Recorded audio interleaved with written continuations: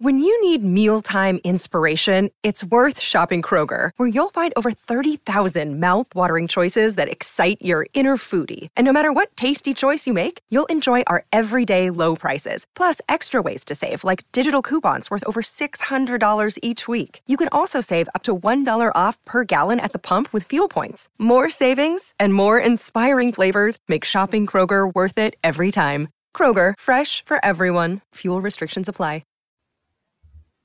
All right, welcome into another episode of Hockey Royalty Live, the official podcast of HockeyRoyalty.com. We're going to be talking about the previous homestand, some injuries, some new call-ups, the scoring for the team on the power play and 5-on-5, the upcoming road trip, and the move to Clark to lefty puzzling here. So we got a lot to talk about, so get in the chat, like and subscribe. You know what to do. Let's go.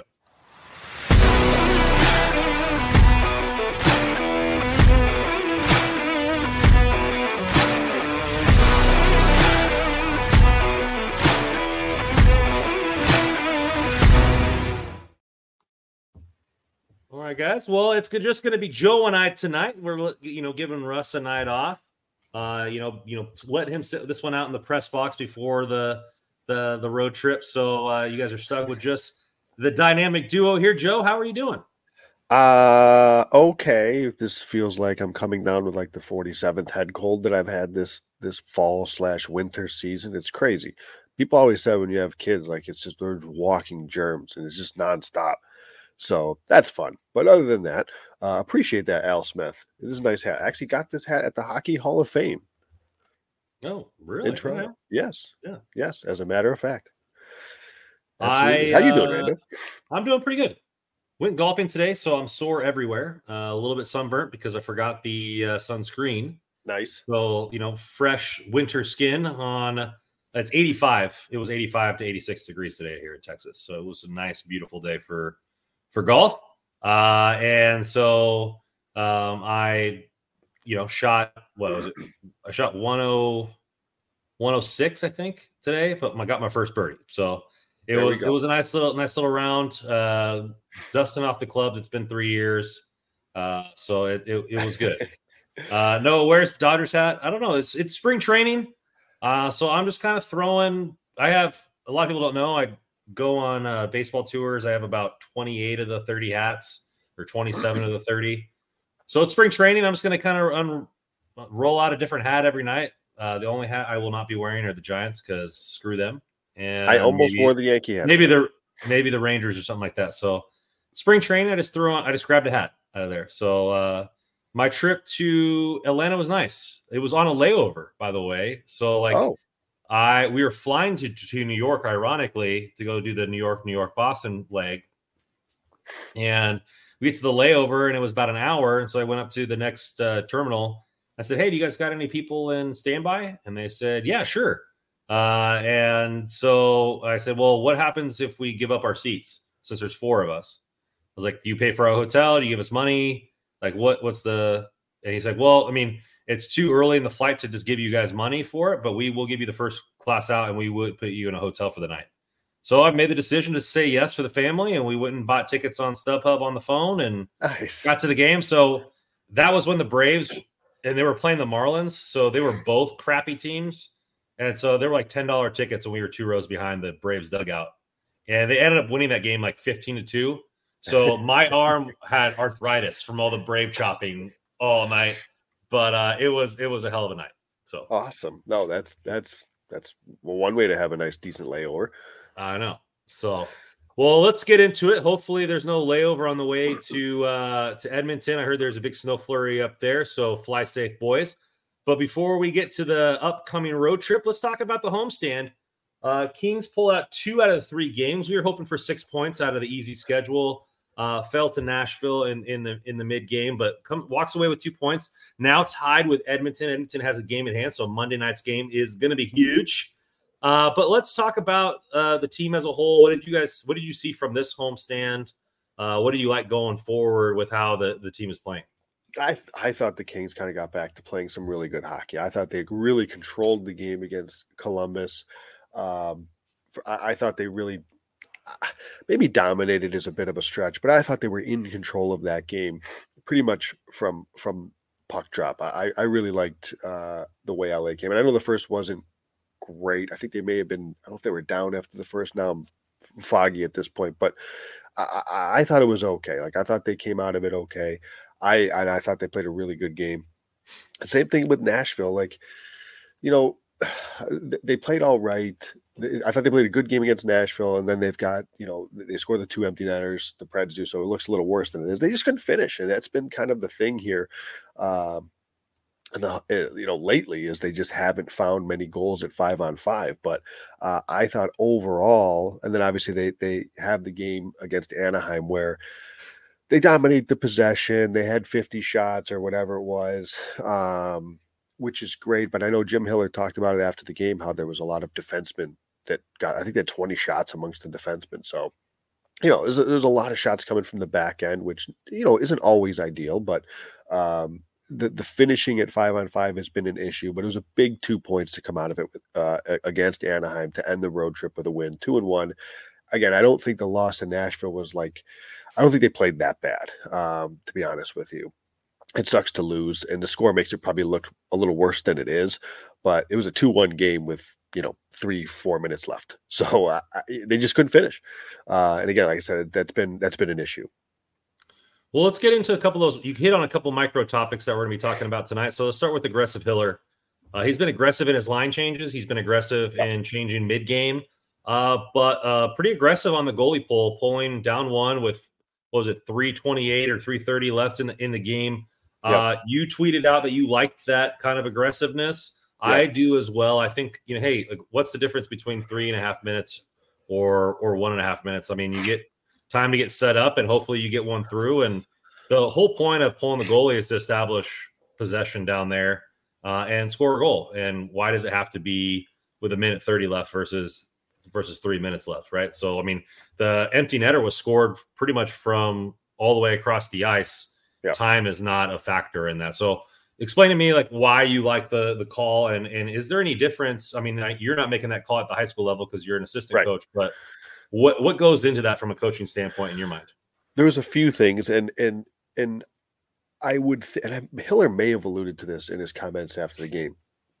It's situational in a way in that I don't necessarily, if the Kings were breaking out of their own zone with 3.5 minutes left, I'm not saying I'm itching to pull the goaltender in that particular spot. However, there was an in-zone face-off. I want to say there was at least one icing, and so the matchup was right. You had in-zone face-off, so you could potentially control what happened, and that's a situation, obviously, where the face-off is very important if you're going to pull your goalie. So given the circumstance, I loved it because you had a chance to put your top guys out there against, it was either the third or fourth line that was out there for Nashville. That's the opportunity that you do that. Looking from a numbers standpoint, Evolving Hockey had Nashville with 3.5 minutes left at 91% to win the game. So when you kind of look at it that way, it's like people get a little bent out of shape because it's 3 minutes. It's like, holy cow. The only reason they get like that is because forever it's been 1 minute. And why is it 1 minute? I don't know. It's just because that's what people did decades ago. But really, what's the difference if you lose 2-1, 3-1, 4-1? It makes no difference. And I thought Hiller did 100% the right thing by pulling the goalie in that spot, especially with the in-zone face-off. Maybe if there wasn't an in-zone face-off and it was in the flow of play, it's more of like a 2.5 minute pull. I wouldn't have had a problem with it necessarily at the 3.5 or whatever it was, but I think he alluded after the game is maybe a little earlier than he would have, but I sense that he's open to being aggressive with that, and that's exactly what you want. Think about, there's always conversations on Twitter about teams going forward in the NFL on fourth down. Very similar. I want my coach going for it. I want my coach going for 2. I want my coach going for fourth downs. I want my coach pulling the goalie early if the situation presents itself, because the numbers suggest that it just makes sense, and I think it's way too conservative. Just wait. I don't understand the reasoning for waiting for 1 minute left. It doesn't have to be that way. Like you mentioned, at my level, there's often times where there'll be 2.5 minutes left. It's a 1-goal game. There's an in-zone face-off. We look at each other, the head coach and I, like, yep, let's do it. Or he says, what do you think? You say, yep. Said it's maybe early, quote unquote, by conventional standards, but it's like what's the difference? Try to go score a goal. I mean, yeah, you score the goal with 30 seconds in, and there's 2.5 minutes left, and it's 5-on-5 hockey, and you're playing to win still, or you're playing for overtime or whatever. Like the goal is to score a goal and match it up to odds. So like I understand. Like I would feel weird about if it was in the flow of play, and you're like, okay, that's kind of weird. We didn't really establish any possession, that's fair. But in the context of what, like you said, against inferior people on the ice for the other team, we get to dictate our matchups, all that kind of stuff like that. I mean, I liked the ballsy nature at that time. Not for nothing. 0 5-on-5 goals that game the Kings had, right? I think the goal they scored was a power play goal. So you're sitting there saying, well, why are you pulling them so early? Well, they haven't scored. And and I thought they controlled the game. They controlled the pace of play, but I thought Nashville did a really good job of keeping the Kings kind of out of the high danger area. I don't think the Kings generated a ton of great chances, particularly in the third period, while they had a lot of the scoring shot attempts, but I don't think that they had a ton of high danger chances in that period. So that's Hiller saying, we can't really get anything going. We're going to try to get something going here. We like the matchup. There's only 3 minutes left. Let's pull him and let's see what happens. And I thought, and he's always going to look like the idiot when it goes in the net, but I'm very much team Hiller here. I thought that was a great move. Let's get to the other part of this aggressiveness here has been the line changes. Threw in Jad the other night, even though we all think Turcotte's been playing well. Yep. We'll get to the left side for Brandt Clarke because that came from more of injury rather than Hiller himself.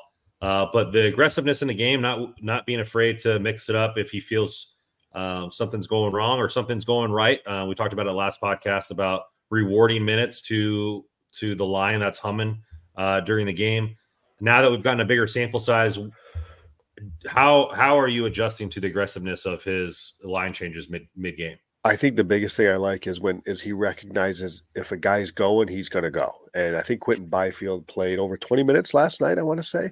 And I think Russ had tweeted it was the first time in his career. If I misquoted Russ, my apologies. But like that's the idea of he's recognizing Byfield as the guy. He's driving a lot of the play here. Let's get his ass on the ice as much as possible. So, I think the ability to tweak things, there's been a lot of special teams, it seems, recently. So that requires a lot of tweaking, in between special teams, whether it's power play and penalty kill. I'm a Jod guy, that Anderson Dolan. To beat the dead horse, I wouldn't take him out. I wouldn't put him in for Turcotte. I'd put him in for Lewis, but never going to happen. So I move on. One more thing with the aggressive Hiller, if we noticed at the end of that Nashville game, now part of this is because of Mikey Anderson's injury.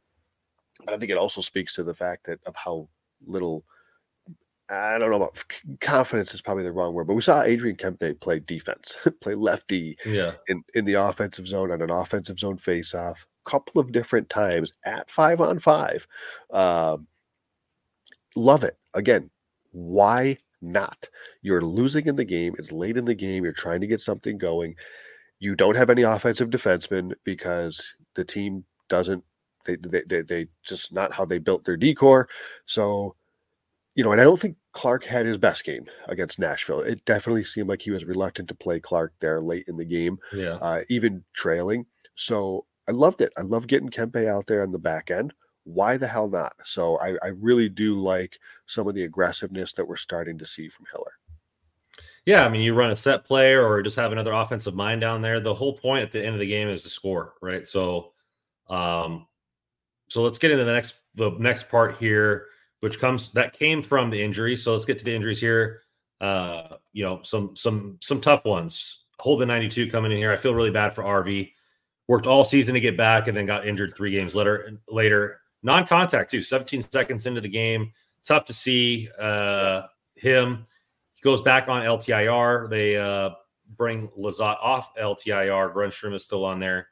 So Kings are playing a little cat magic right now. Unfortunately, it's because of RV not being able to stay on the ice, but hopefully they can do something well with it and he can get back soon for a playoff run there. But 2 guys going out, they call up Mavara for the road trip, and he's been playing hot. game-winning goal the other night for the Reign. He had 2 goals the night before that. I mean, he hasn't had a scoring touch for the Kings, but he's lighting the lamp apparently down there in Ontario, playing some really good hockey. Hopefully, we see him on the road trip. Again, not to beat a dead horse for England there, and see if we can get some. He's been playing some decent offensive hockey, Mavara. So see if we can do something like that, or even just getting more balance if they don't want to go right two righties and they circumvent and keep floating Clark and Spence. But Mavara has played really well when Gavrikov was out, and I think he'll continue to do so if he gets the opportunity.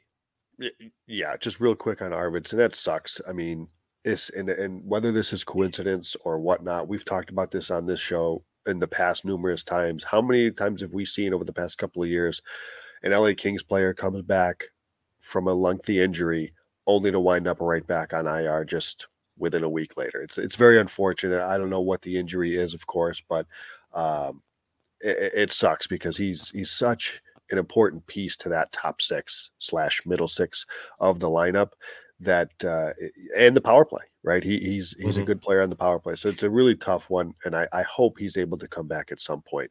The Mikey Anderson injury also is a significant one on the back end. The Kings, are thin on the left side as it is. So to lose Anderson, who is not having a very good season, let's just call a spade a spade. This is not Mikey Anderson's best season, but he is the Kings, top pair D-man that they play with Drew Doughty. So, that's a big loss, especially when you're thin on the left side. To the Moverari thing. So I'll be interested to see what happens. Reading, I don't know, obviously, Jim Hiller, and we haven't seen a huge sample size of him in terms of his press conferences and the things he says and all this stuff. But boy, I didn't exactly get the warm and fuzzies that Moverari was even going to come close to seeing his equipment on this road trip when he says that Moverari would join us. And he goes, this is a quote. He goes, join us, I guess, because we can't go on the road with 6. Which is true. But the way he said it and the way he said, I guess, it's like he'll be there as a body just in case. But listen, I don't know what else Moverari has to do. His metrics for his NHL career, albeit small sample because he has yet to really get an extended look, have been good. They've always been good. He has stepped in, as you mentioned, in top 4 minutes before filling in for Gavrikov as recent as this season and played well. He plays well in Ontario. I genuinely don't know what the kid's got to do to get a fair look. He's quite clearly a better option than apparently he's got to punch somebody. I guess. I mean, it is incredible to me, but we'll see. Hopefully he gets in. I mean, we know the Kings are they don't like this playing all these right shot D apparently. So that may be his saving grace to getting into the lineup is the fact that they may not want to see Clark on the left side again or whatever, and get the more balanced left, right. So that could be a reason that he gets in. He should play. I mean, he's a very good defenseman, and he's, like I said before, he's probably the Kings' 3rd best left shot defenseman in the organization. I mean, the way Mikey Anderson's playing this year, he might be the 2nd. And he's at least the 2nd healthiest right now. That's for sure. Yeah. We can say that. So we'll see what happens. Dave O coming in here, got to keep England in versus the Oilers, or Kane and Perry will cheap shot LA all night. So he wants some physicality against Edmonton. You know what? Edmonton does do that. So I'm sure England being out there will make sure Evander Kane and Corey Perry won't cheap shot anybody. What logic is that? They're going to cheap shot somebody whether England's out there or not. We realize that, right? That's the way those guys play. You think they're scared of Andreas Englund? You think Andreas Englund's going to be on the ice against Evander Kane? We better hope not. Evander Kane's will be against Perry. He might be against Perry. Perry occasionally has been in the top 6, which is a little hilarious. But if England's out there against Kane, if England's out there against Kane, that's a win for the Oilers. Okay. You're talking about just in hockey terms. In hockey, yes. Not in fighting, yes. Yeah, so maybe after the whistle, England looks at him very, very sternly as Kane skates back to the bench. I know you're being coy here, but No, that's how you truly believe. Yeah. it is. No, it genuinely is. Like, listen, I am all for the guys that can play tough, that are hard to play against. I want my guys to be hard to play against. It's one of the things that I harped on all season this year with the high school team. Be hard to play against. But you have to be able to play. And if we think that Andreas Englund is a good matchup against anybody in Edmonton, we are fooling ourselves. Fooling ourselves. Do you think it's different for a forward versus a defenseman because there's more of them, so you can afford to have a guy that's a forward be more of a bruiser, i.e. like they brought the guy that they brought up, Rumpf, in New York, right? He's the new hotness over there, 3 games, 3 fights, whatever. He's 6'7", everything like that. Do you think it's easier for a team to have a bruiser as a forward because you have that fourth line, grinding, checking line, stigma there and all that kind of stuff like that? Do you think that that's kind of easier because then he's not as exposed? I think it's easier to hide him because I think it's easier. First of all, that fourth line is probably playing 10 minutes? If that. And some of these, and I don't even think it's that much. I mean, some of these, remember Zach McEwen, what was he playing? 3 minutes last year when the Kings brought him in. So how much damage is he going to do in 3 minutes? Whereas Englund's going to play double-digit minutes, and chances are he's going to spend, let's see, if he plays 11 minutes, he's probably spending 8 of them in his own zone. That's a problem. So, that's where, I mean, it becomes a much bigger issue, especially if you're on the road. Edmonton is going to be looking to exploit those matchups as much as they can, and it's not going to be hard for them to do that. So, I agree with you that if there was a forward, you can do that. I think that makes it's a little bit of an easier thing than a D-man. And I'm all, that's one of the reasons I like Grunstrom. I like Grunstrom because he hits. He's not a fighter. He doesn't drop the gloves a lot, but he's tough to play against. He's pesky and he'll throw the body. He has the second most hits on the team, so, and he had the most last year, but my favorite prospect for the Kings this last year or whatever that I wanted them to draft, right? Lund, really good with the puck and not afraid to scrap it up. You have the Kachucks, right? They do that. The Marchands, those guys are Kane. Those guys are tough to play against. Yeah, they'll drop the gloves every once in a while, but it's more about being a pain on the ice rather than after the whistle. And I get it. Like when Corey Perry was available, I was like, if the Kings didn't have Trevor Lewis, I have no idea if there was any mutual interest whatsoever. I'm just, when I saw that he was available, like that's the type of guy I'm okay with it. It's not necessarily my cup of tea, but I get it. And if you're going to fill your fourth line with somebody like that, I'd rather it be, this may sound crazy, I'd rather be Corey Perry than Trevor Lewis. Okay. So that's kind of how I would look at that. But regardless, I want my guys to be hard to play against. I want my guys to be in and engaged in battles.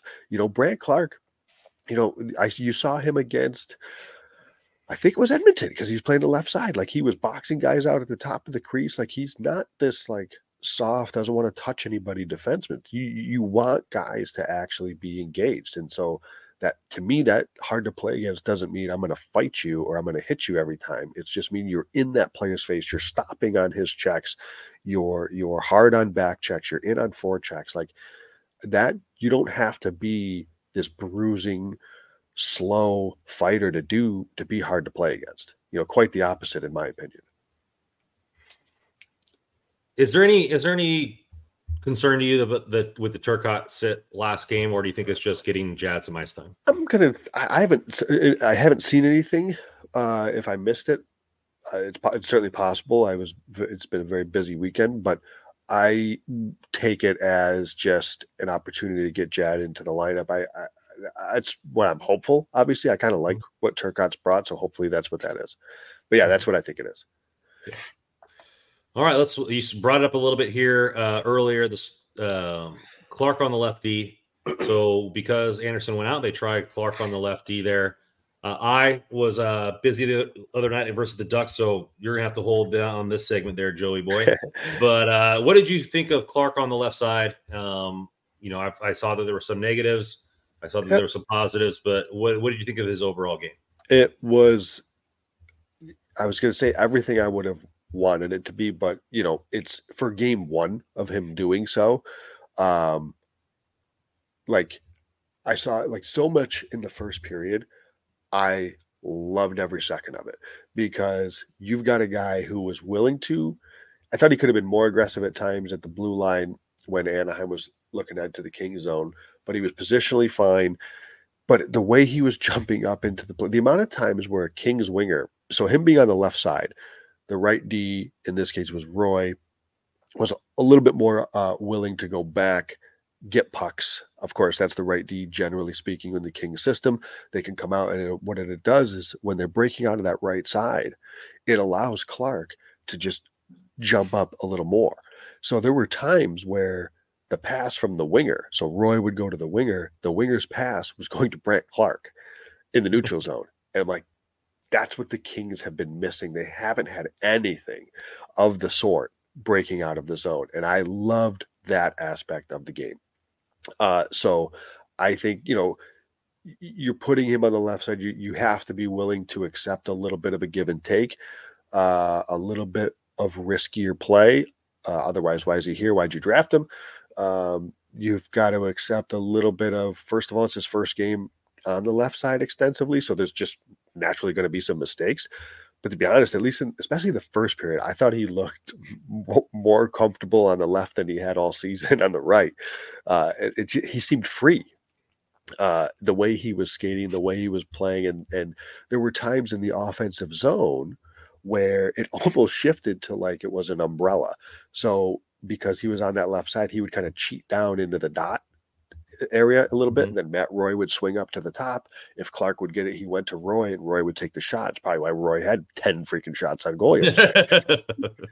That's probably not a mistake, like an accident. So there was a lot that I really, really liked about Clark's game on the left side. And I know it's not going to be perfect, especially this early, but I also hope they stick with it because I do think he can be a really, really good asset there on the left side. Just looking at some of his numbers, excuse me, from the game, he's 52% in shot attempts, and he was 55, just under 56% in expected goals was Brant Clark for the game. So his on ice number, that was 1638 at 5-on-5. So his on ice numbers were good. I won't say great just because the Kings as a whole were 58 in attempts and 60% in expected goals. So like the whole team did quite well. So I'm not going to praise Clark over the top with praise, but first game NHL extended time as a left defenseman, and you have positive numbers across the board. And to me, he did a lot of things that you would like to see him do. So I liked it. I hope we see more of it. I fully acknowledge that you go in against, an Edmonton team on the road.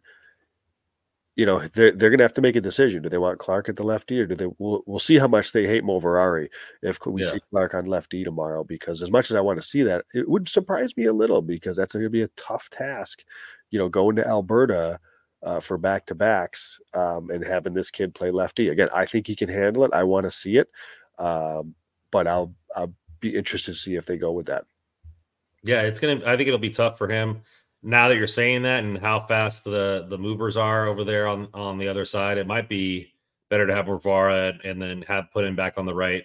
As much as I don't want to sit Spence, but I think it would be tough. Maybe try that on Calgary, even though Calgary's no slouch. In their own barn on a back-to-back. So, but sometimes you got to peel off the Band-Aid because if this has to work long-term, the Kings don't ever tell what's going on.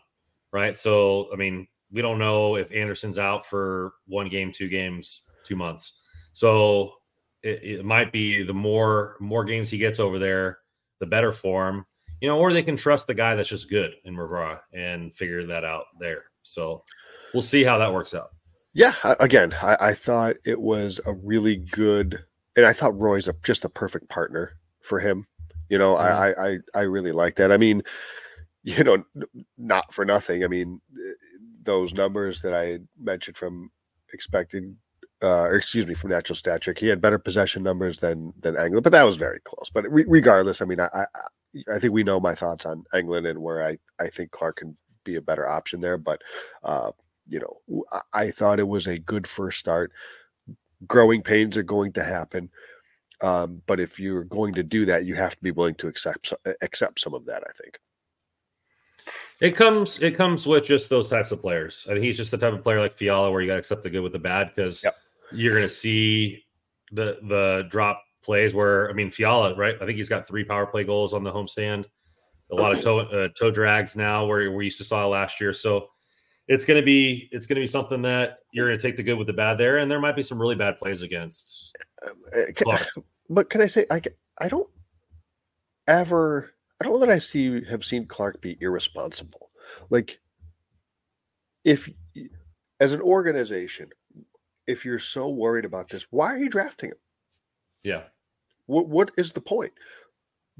I don't think he's been an irresponsible defenseman, whether it's the left or right, in his time in the NHL. It seems like if I'd like to see him even be more willing to jump into plays, which is what I started to see last night against Anaheim as a lefty starting to jump up more. That's what I'm looking for out of him.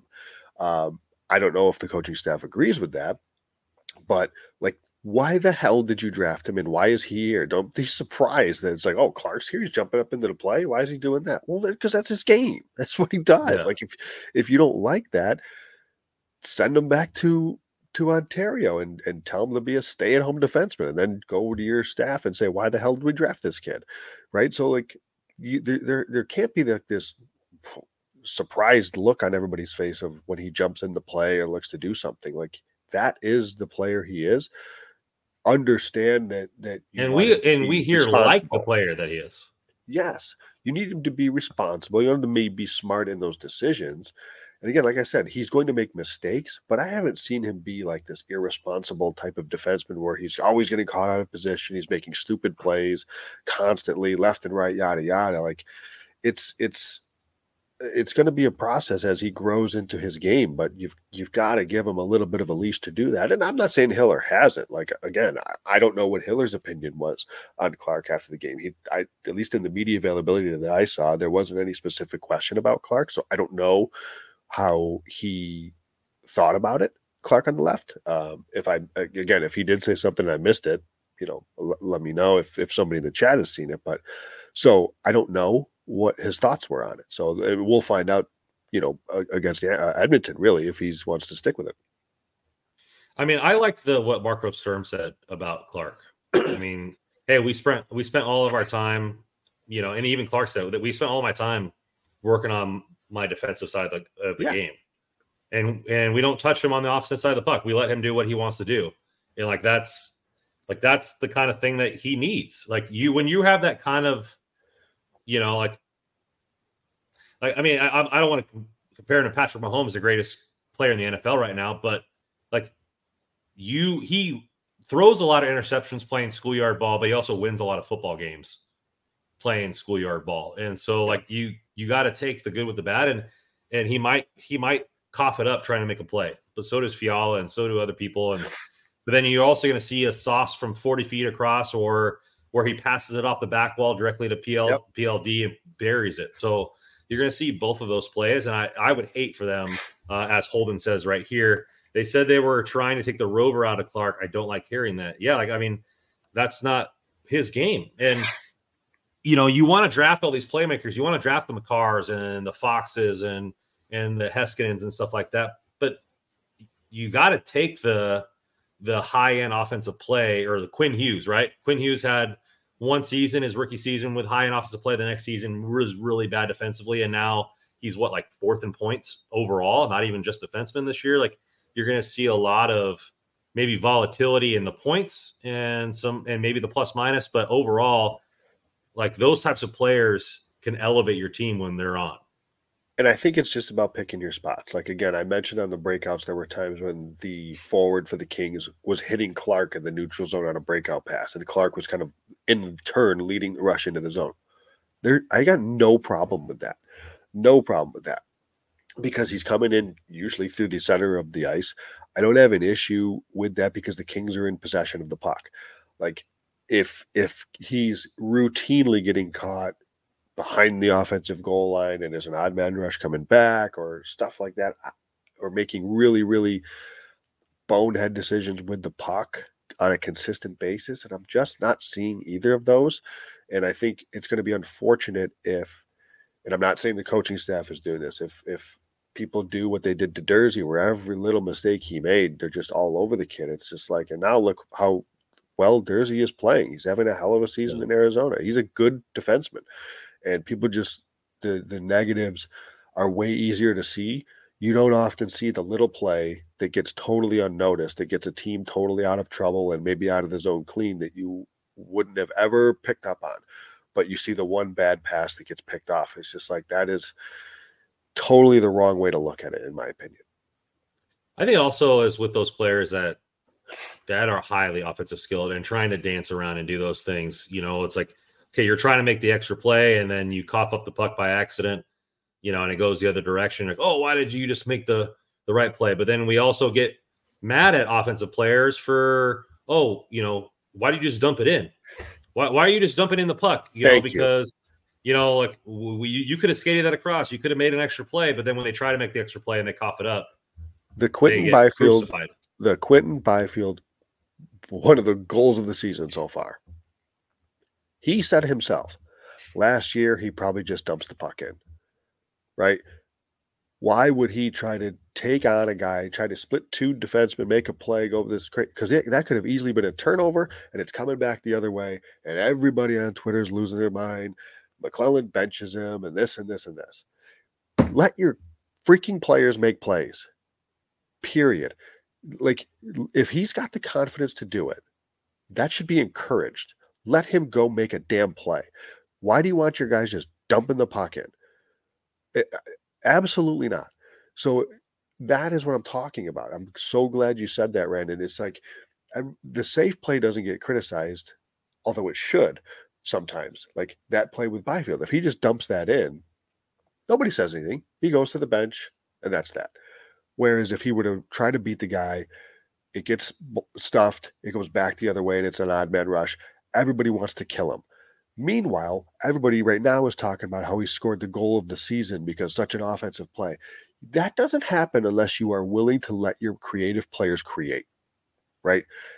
That is where I'm coming from with my whole philosophy, basically, of how to play hockey is let your players create, let your creative players that are confident in doing so, let them do it. That's Byfield, that's Clark, that's Fiala. Does that mean there's going to be a mistake sometimes? Yes. Does that mean there's going to be a turnover sometimes? Yes. But if you are doing your job and you're trusting, you're putting those players and they're developing in the way that you expected them to, the good is going to far outweigh the bad. And that's what it's all about. And the fact that you got to trust your team. If you cough it up, you got to trust your team. You got to trust your goalie to make a save. You got to trust your defense to get back. And it just that's part of playing team hockey. Like you got to trust your teammates to pick you up when you're down. Just like Clark, you know, picked his team up after he making a bad penalty, game-winning goal, right? So let's. I think it's just something that needs to continually get looked on here as a positive and rather than a negative. Yeah, sure, we don't want the turnovers, but driving play is going to far outweigh the bad, as you said. So let's get into our ad here with DraftKings Sportsbook. You guys want to make some money here going into March in tax season and everything like that. We know hockey games move fast, but DraftKings Sportsbook, the official sports betting partner of the NHL, you can score faster than anything happening on the ice. This week, new customers can bet $5 and get $200 instantly in bonus bets. Hey, Kings have some big games going up. Do you want to parlay the game against Edmonton and against Calgary? You can do that on DraftKings. Download DraftKings Sportsbook app now with code THPN. New customers can get $5 on the NHL and get $200 instantly in bonus bets only on DraftKings Sportsbook. Code THPN. The crown is yours. So let's get into here the road trip coming up, going across the Canadian border. Some big games coming up, playoff implications. Kings are tied right now in points there, Mr. Paterino. Yeah. Big game here going into Edmonton, breaking through the snow to get down into Alberta, playing the Flames right after that. What have you seen from the Kings so far? Obviously, Edmonton not as hot as they were, hitting 14 straight or 15 straight, Yep. but they're still a good team. They still got a good roster. Yeah. Kings are playing a lot better. What do you think are the keys to the game here going into Monday night? Well, they've got a tricky on the road. They've got a really obvious statement here. Find a way to limit. I'm not even going to say keep McDavid, Draisaitl off the board. That's just so hard to do. But you got to find a way to limit it. The scary thing about this is, they have the matchup. The Kings are out one of their top defensive defensemen in Mikey Anderson, and they don't have the last change. So this is certainly an opportunity for McDavid and Draisaitl to potentially feast on. We'll see. We'll see what the matchup says. And I say feast. I mean, it just depends. Like I know they're not going to always be out there against England or anything like that, but it's going to be a tough task for the LAD. This is why you went and got Pierre-Luc Dubois. This is why you got that strength down the middle to be able to help and be an asset and be a tough line to play against, no matter what of the four lines is on the ice. This is the type of game that you got, or a team like Edmonton that you're getting him for. Now, the tough part really is Edmonton at home, big game against a D core that's missing one of their top guys. This could be a game where Edmonton puts a few pucks into that, and the Kings have not scored lately at 5-on-5. So that becomes difficult if they cannot score with Edmonton, which lately they just have not shown that they've been able to do.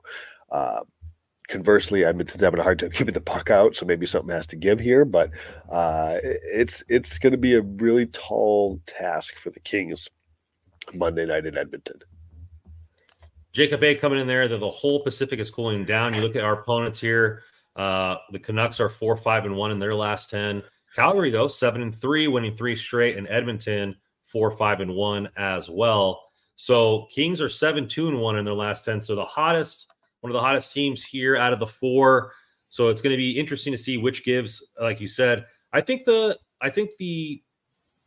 keys of the game are goalies are going to need to make saves. Back-to-back, you're flying, going. Tough game in overtime against Anaheim. I think the goalies are going to need to come up big. Who would you start game one? Ritter's kind of cooled off a little bit. Talbot had a decent game the other night. You going Ritter then Talbot, or you flipping them? Yeah, I don't have a strong opinion here. I'd go Rittich, though. I'll go Dave Rittich, and then Talbot on Tuesday. I'm good with that, but I'm not exactly going to lose sleep if they opt for Talbot either. So I don't have a strong opinion on the goalie. I think my second key to the game is going to be what we just talked about. Our players got to make plays. So the strong players got to come in. Not Brant Clark, but Quentin Byfield, dominant so far this whole season. We're going to see what he can do now. Second half of the season, Fiala's coming on the last couple. Power play, which we will get into, one of the tops in the league after January 1st. So got to take advantage. If there's any of those crusty plays that we often see from the Oilers, this check to the back of the knees where they give you free penalties, that's where you got to make them pay, is on the scoreboard. And the special teams, PK is looking good still. So, special teams is going to be huge to win this matchup going into tomorrow night. Hold at 92. Trevor Moore needs to start scoring again. Hasn't scored in forever. Your boy, you need to give him some juice there. Jay Paterina, your quest for 30 is slowing down here in the second half. I think he's on pace now. He was on pace at one point. Yeah, he was on pace at once for 40 goals. I think right now it might be right at 30. I think it's been 11 games since he scored. This has got to change. He, as a couple people in the chat have mentioned, the 5-on-5 scoring has completely dried up. That whole line. Well, I mean, Fiala's scored on the power play, but Deneau hasn't done anything offensively. Trevor Moore hasn't scored. Carter scores. Deneau 1 goal in 15 games. Same with Trevor Moore. That is not good enough from your second line, really.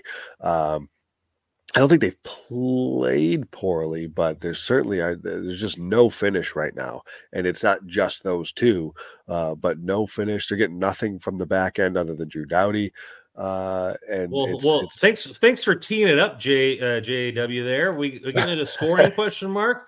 So the Kings have had a parity, like I mentioned, since January 1st. Kings, I believe, are 6th overall in power play percentage. So was it January 1st or February 1st? January 1st. January 1st.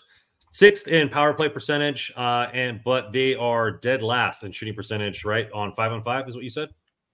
For the season, they're dead last in 5-on-5. Yeah. And I think the last 20 games they are, if they're not dead last, they're like in the bottom 2 or 3. They're shooting at 5-on-5 it was under 5%. I forget the exact decimal at this point, but it was less than 5%. I think the next closest team was over 6. That's how bad the finishing has been at 5-on-5. And this is the season as a whole. This includes the start of the season when you had, Trevor Lewis was chipping in a couple goals. Trevor Moore was scoring every other game. So this includes that stretch. It has been brutal right now at 5-on-5. I don't think, though, if I look at like their expected goals for per 60, like I don't think there's been a drastic change there. So, and to me, it's like this eventually has to turn around. Mm-hmm. Like you can't go this route. I mean, they're 5th in the league in the NHL in expected goals for per 60. Yet they are that is for the last month. Excuse me. That's for the last month. They're 5th in the NHL, yet they have the worst shooting percentage. They're shooting 5% the last month, tied with the Chicago Blackhawks. So it's not like it's not got any better. But yet, like I said, expected goals for per 60 at 5-on-5. They're in the top 5. So they're doing a lot of things well. They're not finishing. I just wonder, though, their rush chances, I think, have gone down. They are not. It's been more north, south, east, west. And we talked early in the season. I think you said early in the season where you had heard or read something about how the Kings scoring off the rush was a lot more. They were doing a lot more east-west and getting the goalie moving. PDO cast, yeah. Yeah. And I don't know that that's happening quite as much. But, I also think part of it is when you're shooting that low of a shooting percentage, listen, some of this is just puck luck. And it's going to I say it has to. I guess it doesn't have to, but, it probably should be expected that it's going to turn around at some point. So, yeah, I mean, just to refresh everybody, the PDO cast said that the Kings offense is so good is because the way they attack. They're not only attacking north-south, but east and west at the same time. So, that was early in the season.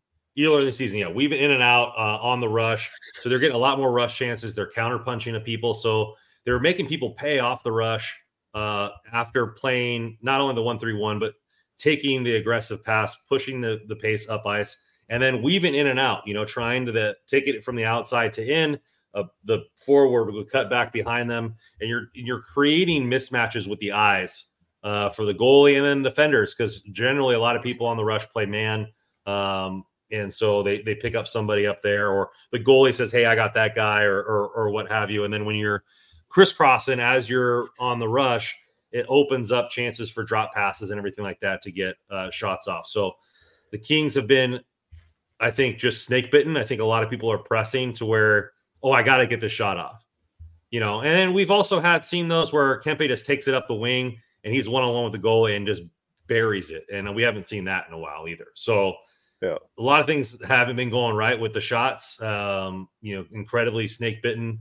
I think the one game that we saw a couple lasers was from PL Dubois, with the pass from Clark off the wall, and he just hammers that thing top shelf. So we'll see.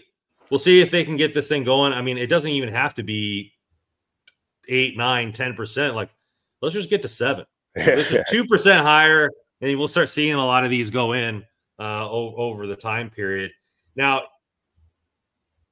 it's been not a problem on the power play. So yeah, where's the discrepancy here? Is it just the style of play? Is it the shot itself, or are you throwing up a dark light bulb here and you don't really have an idea of what the cause is? No, I mean, we've seen Drew Doughty score. So, every now and then, I think he just did it against Anaheim. He takes the clapper from the point. Fiala has scored power play goals. I think he's got 3 games in a row with a power play goal. When you have a shooter like that, you're getting into an opportunity to shoot the puck from a good area. He's done it from both the left and the right circle. Those are a little bit more likely for me because usually where the passes are coming from is probably either from down low, or from the cross seam. So it's a little bit more of I believe that a little bit more, if that makes sense. Like that's more frequent to happen rather than, I mean, if Doughty gets it and just hammers it from the point, like, I guess, although the goal he had yesterday, when the camera worked the really slow-mo, like the way he drew the puck in, it wasn't a typical Doughty just bomb from the point that finds its way through. It was a really, really good shot where he pulled it in toward his body, around the defender, around the penalty kill, the top killer. So, I don't know that there's been, I mean, obviously the Dubois one you mentioned was on a power play off the play from Clark, off the end wall. So I don't know, if it's anything that's too drastic that's necessarily changed, but the power play is, for all the heat that it had taken during the start of the season, and it's fair, deservedly so. It's been really good. Like I said, since January 1st, or you said it's what, 6th in the NHL in percentage at 29%. So there's a lot that's going well with the power play, and I want to see. It looks like for the season they've jumped all the way to 9th. So Yeah. Power play ain't that bad, it's granted it's been hot, especially lately, but it's it's funny that early Who in the, got called up around that time? oh shoot, I Brant forget Clark, his baby. name. There it is. It's funny how early in the season they couldn't score on the power play. It was all 5-on-5, and now it's just the inverse. They're Yeah. scoring only on the power play and nothing at 5-on-5. It's been a couple games since they scored a 5-on-5 goal, so that's obviously a problem. I would take an amalgamation of both of those. It'd be nice. That would be nice. 12th in the league. We don't need to be 9th. We don't need to be first overall since January. 12th in the league there, and then some more 5-on-5. It would be it would be nice there. But I got to give stick taps to a player here since Hiller came in. Pierre Dubois playing outstanding, drawing the most penalties in the league. So he's showing a more aggressiveness, scoring some goals, assists, carrying his line night in and night out. I don't care what little small game they're playing every single night with his checklist from Hiller. It's working, and sometimes you need to have a bucket list, man. I mean, I went 2 months without getting dryer sheets because it wasn't written on my whiteboard. Write it on the whiteboard. Got it within 1 week after that. So if you put in front of you what you need to do on a day-to-day basis, sometimes that can help. And he's really been playing some good hockey. And can I say that's kind of the coach is trying to get the best out of every player, and every player is a little bit different in how you get the best out of him. Yeah. And it's easy to say, well, he's making $8.5 million. Isn't that enough? Okay. Yeah. I mean, that's a fair statement, I guess, but you don't have it every day that you go to the office. I know I don't have it every day that I go to the office. And some days it's a little bit different. Some days it's a little bit tougher to get motivated. And whatever Hiller is doing, that's his job, is to try to figure out a way that makes this player tick. And if he's doing it, that's all that matters. The player is evidently responding to it, whatever it is. So that's the important thing, is the coach recognizing the player is struggling, and how do we unlock this? What do we have to do to get this going? And early results have been positive, so he's playing that much more. He's playing much better. So I think it's great. I mean, it shouldn't, like you said, it shouldn't matter. The coach is trying to get whatever he can do to get a player going, and whatever it is, it's working. Well, we got some key games coming up here. We're playing Edmonton, tied with us in points. Calgary's right behind us, 7 points behind. Yeah. There, and Vancouver is clearly in front. I don't know about you, Joe. I would take 4 on this road trip. I mean, you got a back-to-back. You got 3 and 4 days. You're flying over 2,000 miles into Canada. A lot of travel. I think a good road trip would probably be 4 or 5 out of 6. A great road trip would be all 6. We'd love to see that. Nice little sweep in Canada. But I mean, 4 would be a good road trip for me. 4 would be good. 5 would be, anything above 4 is great for me. But yeah, it's a tough one. It's what you don't want to get swept. You don't want to go over the week. Very obvious statement, but that would really. But it's tough, right? You got the back-to-back. Edmonton, Calgary is tough, and Vancouver for. I know nobody believes in them this year, but they keep doing it, and that's a good hockey team. So that's going to be a very tough one too. So I would agree with you that 4 would be good. I would say 4 was actually is really good to get 2 wins on this trip. So if you look at 3 points, I think I would. If you told me right now that the Kings would get 3 points on this trip, I would take it. Well, I'm a little greedy, so I'd like to get some 4 more. Davo, I'd happy with 3. Just keep pace there. Kings have got one of the easier schedules down the stretch, right? Yes. And not that we don't want to win against playoff teams, because we're gonna have to do that later on. But if we come out here 500 and then we play some easier teams, get some points down the stretch, and solidify. One more question for you, Joe. We got 3 options here: playing Dallas, Edmonton, or Vegas. Who do you want in the first round? If I have to pick between those 3, I'm picking Vegas. Yeah. Fairly comfortably too, because of the way the style that they play is fine with Los Angeles. That's not to say they'd be easy, not to say that Kings would be favored or anything like that. I mean, we'll see. Obviously, the deadline's still coming, so changes, whatever, for multiple teams. But I really don't like the matchup with Dallas or Edmonton. Oh, do you mean the yearly Vegas LTIR limbo that they're about to happen? Whoever posted that meme that I retweeted with Kurt Angle like breaking Vince McMahon's ankle, and it's like this happens every season for Vegas. That had me cracking up. But that was very funny. Although the Kings probably don't have anything to say this year, where they've got 2 guys that are on. A couple guys on LTIR themselves. I mean, we haven't done it 3 seasons in a row. We're about due to do some cap limbo here, which they have 3.5 mil. Russ tweeted out plenty of space if they want to go get a goalie, if they want to go get another forward, a defenseman. Rob Blake, this is your time to shine, big guy. Like, let's go out here and let's make a move and let's push towards May. But appreciate you guys coming in the chat. Thank you guys for strong. Please hit that like button on the way out. We always appreciate it. We still have our Trevor Moore shirts. We're working on some new shirts going in here for March, but we still have sizes available, small through extra large. $30 right now. Orders to contact at hockeyroyalty.com, and then we can Venmo if you need anything but Venmo. Russell will be able to accommodate you. Just DM him with those. So get your shirts there for the rest. Say, hey, they're Trevor Moore shirts. We need more shirts being bought so that way he can score more goals. We got that's how it works. There's some good mojo. Follow us there at @hockey_royalty, NHL Russell, JW Paterino, Rando Commando 24, and all your rain coverage at Kopitar for HOF. Big road trip here, guys. So let's get some points. Let's narrow it down. Let's push towards the playoffs. And as always on this podcast, go Kings, go.